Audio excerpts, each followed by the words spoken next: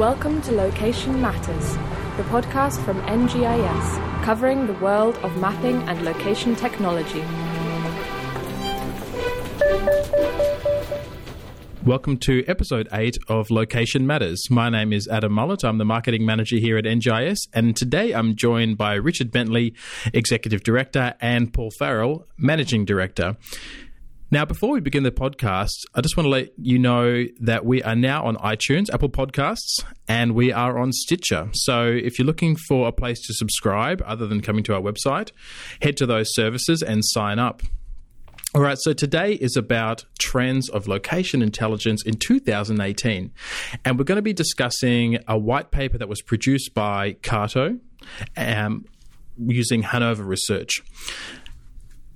And I picked out a few statistics, and I'm going to put them to both directors here today to really get an idea about what is location intelligence and what are the trends that we're seeing now and what we expect to see going into the future.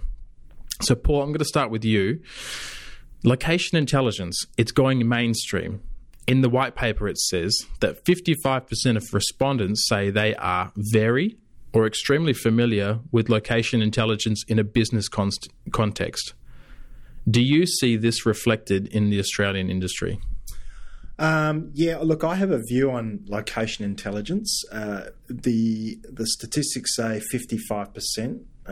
I would say that we have been locationally intelligent for a long, long time as a society, for many hundreds or thousands of years. Way back to cave paintings that were discovered in Europe 17,000 years ago, which they discovered were paintings of the sky and the stars in the skies as a form of navigation, all the way through to Aboriginal communities here who used to tell their stories through maps and song merged together.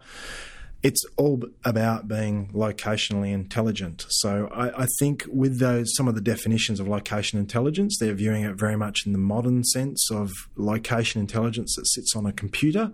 But I would put it out there that most of society is locationally intelligent right now. Richard? Yeah, I sort of agree with Paul to an extent. I mean, you're talking about location awareness, I think, as well as location intelligence. And you missed an easy one, which was farming. You know, the father handing his farm down to his son. He knows what to plant and where to plant it, and what's good farming and what's bad farming. But for me, it's sort of the question, I suppose, is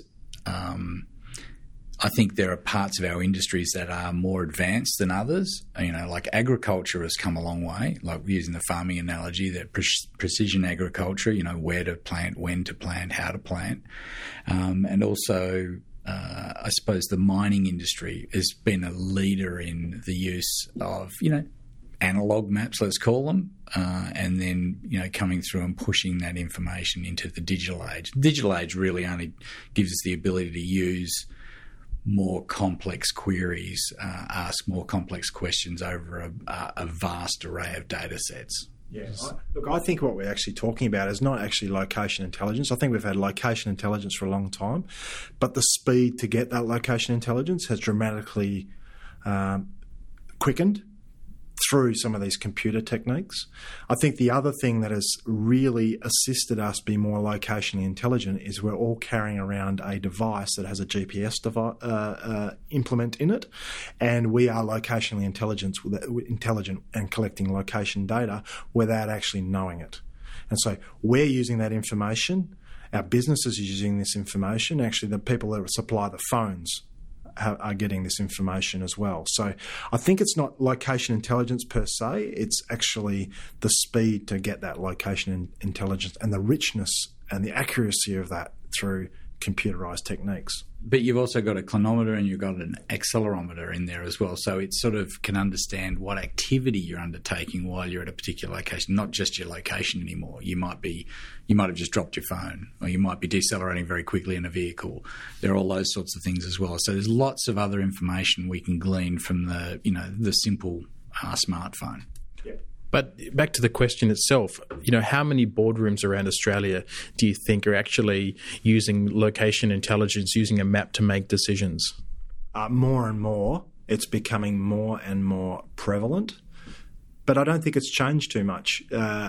It might be that it's coming from other. It might be coming in other forms, but way back in the day, even though it's not in a computer form, the end product when we were working for mining companies back 20, 30 years ago was a map that used to sit on the boardroom wall that the managing director or CEO would point to when he's giving his board presentation. So I still think, even though it's in a different form, location intelligence was part of boardroom life back then too.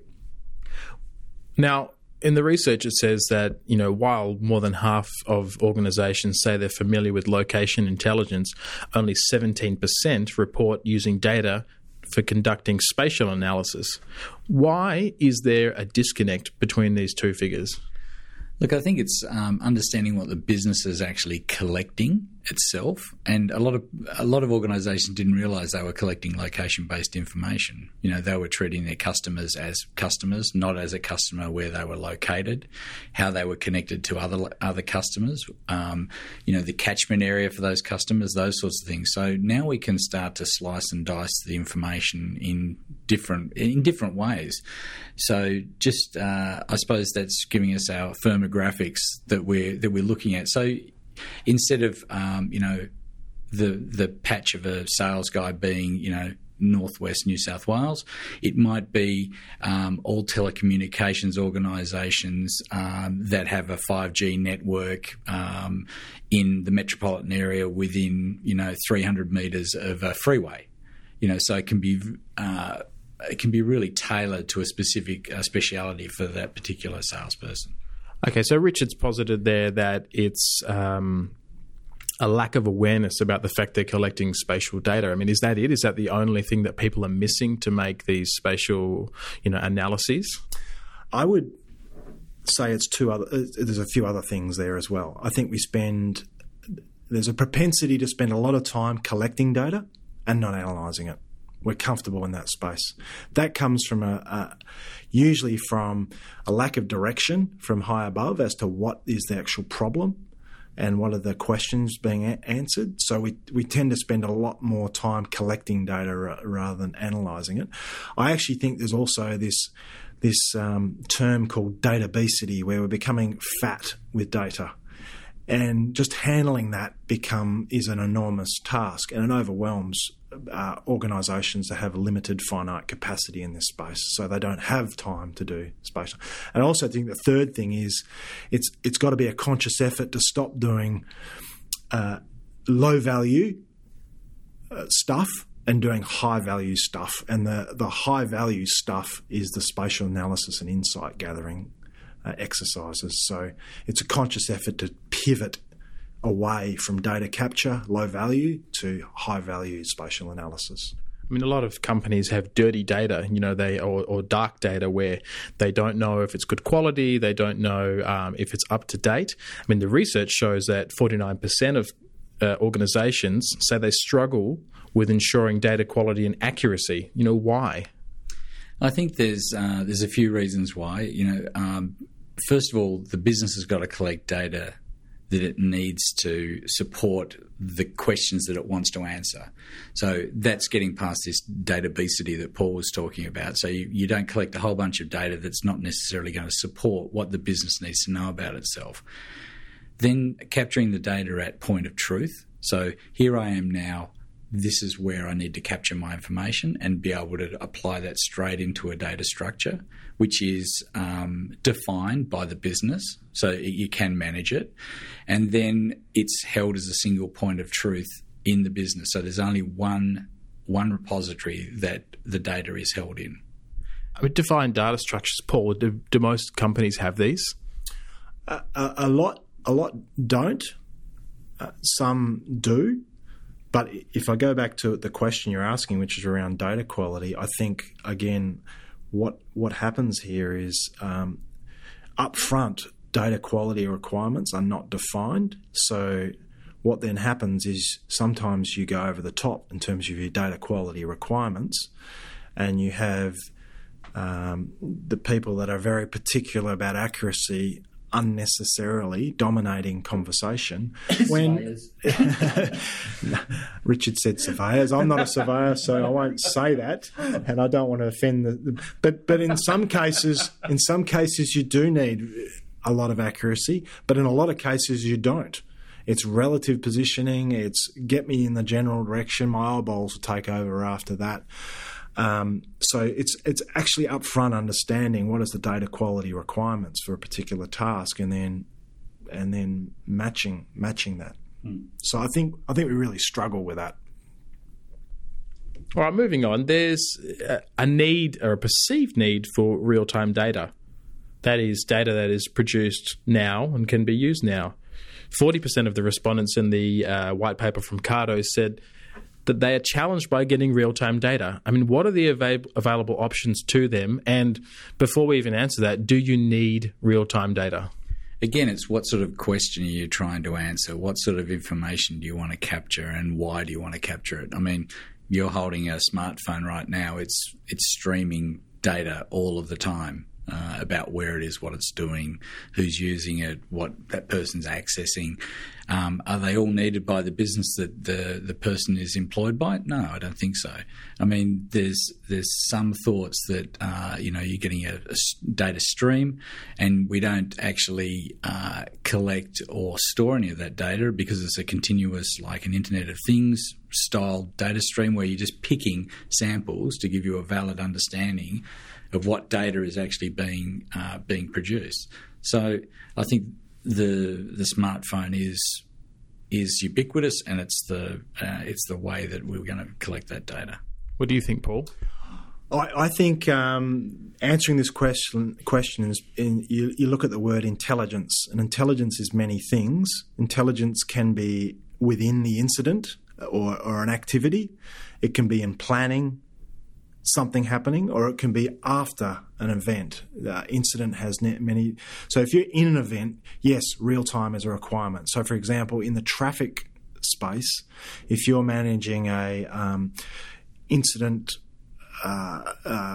management facility which clears the roads and looks after accidents on the road, yes, you want your information real time because minutes count. But if you're in a planning thing where you're looking at long-term traffic congestion issues and looking to invest in the network to make sure travel time journeys where minutes are cut off, well, real time is not necessarily required. It's you need a log of information, but you don't necessarily need that real time. So I think, again, like Richard said, it's about what the requirement is and what the time frame is in terms of requirements for data to come through. All right, so the most common uses for location data in organisations were: number 1, identifying new customer markets; number 2, improving marketing; and number 3, improving customer service. All very closely related to the realm of marketing. You know, what are some other ways that organisations can use data? I think they've missed the number one use case for location data and location intelligence, and it's the same use case that's been there since 17,000 years ago, and it's called navigation. And I think this is what happens. We get tied up in knots around this term location intelligence and forget fundamentally what location data is used for. And number one use case is navigation. So that might be navigating to a office, it might be navigating to a customer, but I think for a long time moving forward, that will be the number one use case. Surely we can do more than navigation these days in 2018, Richard. Look, I mean, I sort of agree and I disagree a little bit with Paul on the location intelligence side of things, where navigation, sure, I think navigation, yep, but if you're overlaying it with, ways, so like potholes, speed cameras, traffic congestion, those sort of things, then we're starting to get into location intelligence rather than just straight, I can get from point A to point B, but it might take me 6 hours to do it. Or it might include a swim, because we're on one side of the Swan River in Perth and we need to get to the other side. That's still going to get us there in a navigational sense, but we like to use a bridge because we're in a car. If we're in a boat, then we like the water. So I think there's sort of like levels of location intelligence. At its most basic, yes, I think navigation, left, right, turn, getting us on a network is one thing, but it's using all of those other bits that make it a rich experience and a pleasant experience, and not be stuck in traffic, caught in the middle of a Mardi Gras, any sort of social event that might be happening on at that time, Million Paws Walk, that sort of stuff. So we want to stay away from those areas, or a marathon that we got caught in Madrid. All right, well, let's give our listeners some advice here. They're in an organisation. What do companies need to do in order to bridge the gap and actually start using location data? Number one is to start using it.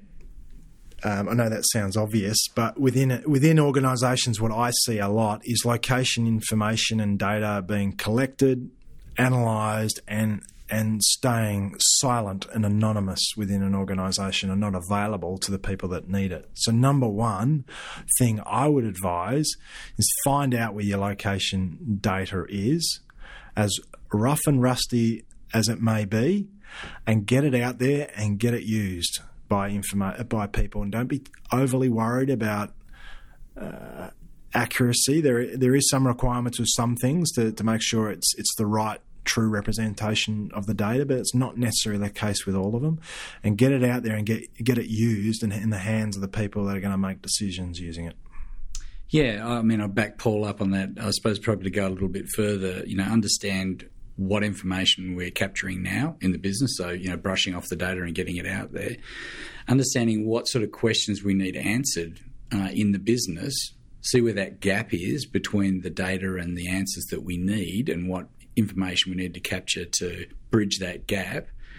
Then we need the people with the right skills to actually understand and to model and to, I suppose, mine that data in, for want of a better term. And then it's using the correct tools and software that actually gets it, like Paul says, gets it out to everybody so they can actually share that knowledge across the business. And everybody can slice and dice it in different ways, and they'll look at it in different ways, just as we all look at problem solving from different perspectives. All right, well, thank you both for joining us on the podcast today. The white paper itself can be downloaded from our website under technology and then Kato in the menu system. And as I mentioned earlier, if you want to subscribe to our podcast, please go to Apple Podcasts or to Stitcher.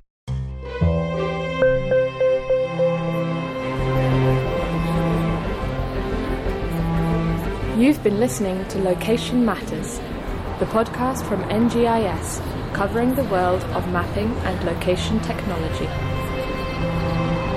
To find more episodes or to read our blog, check out our website, ngis.com.au.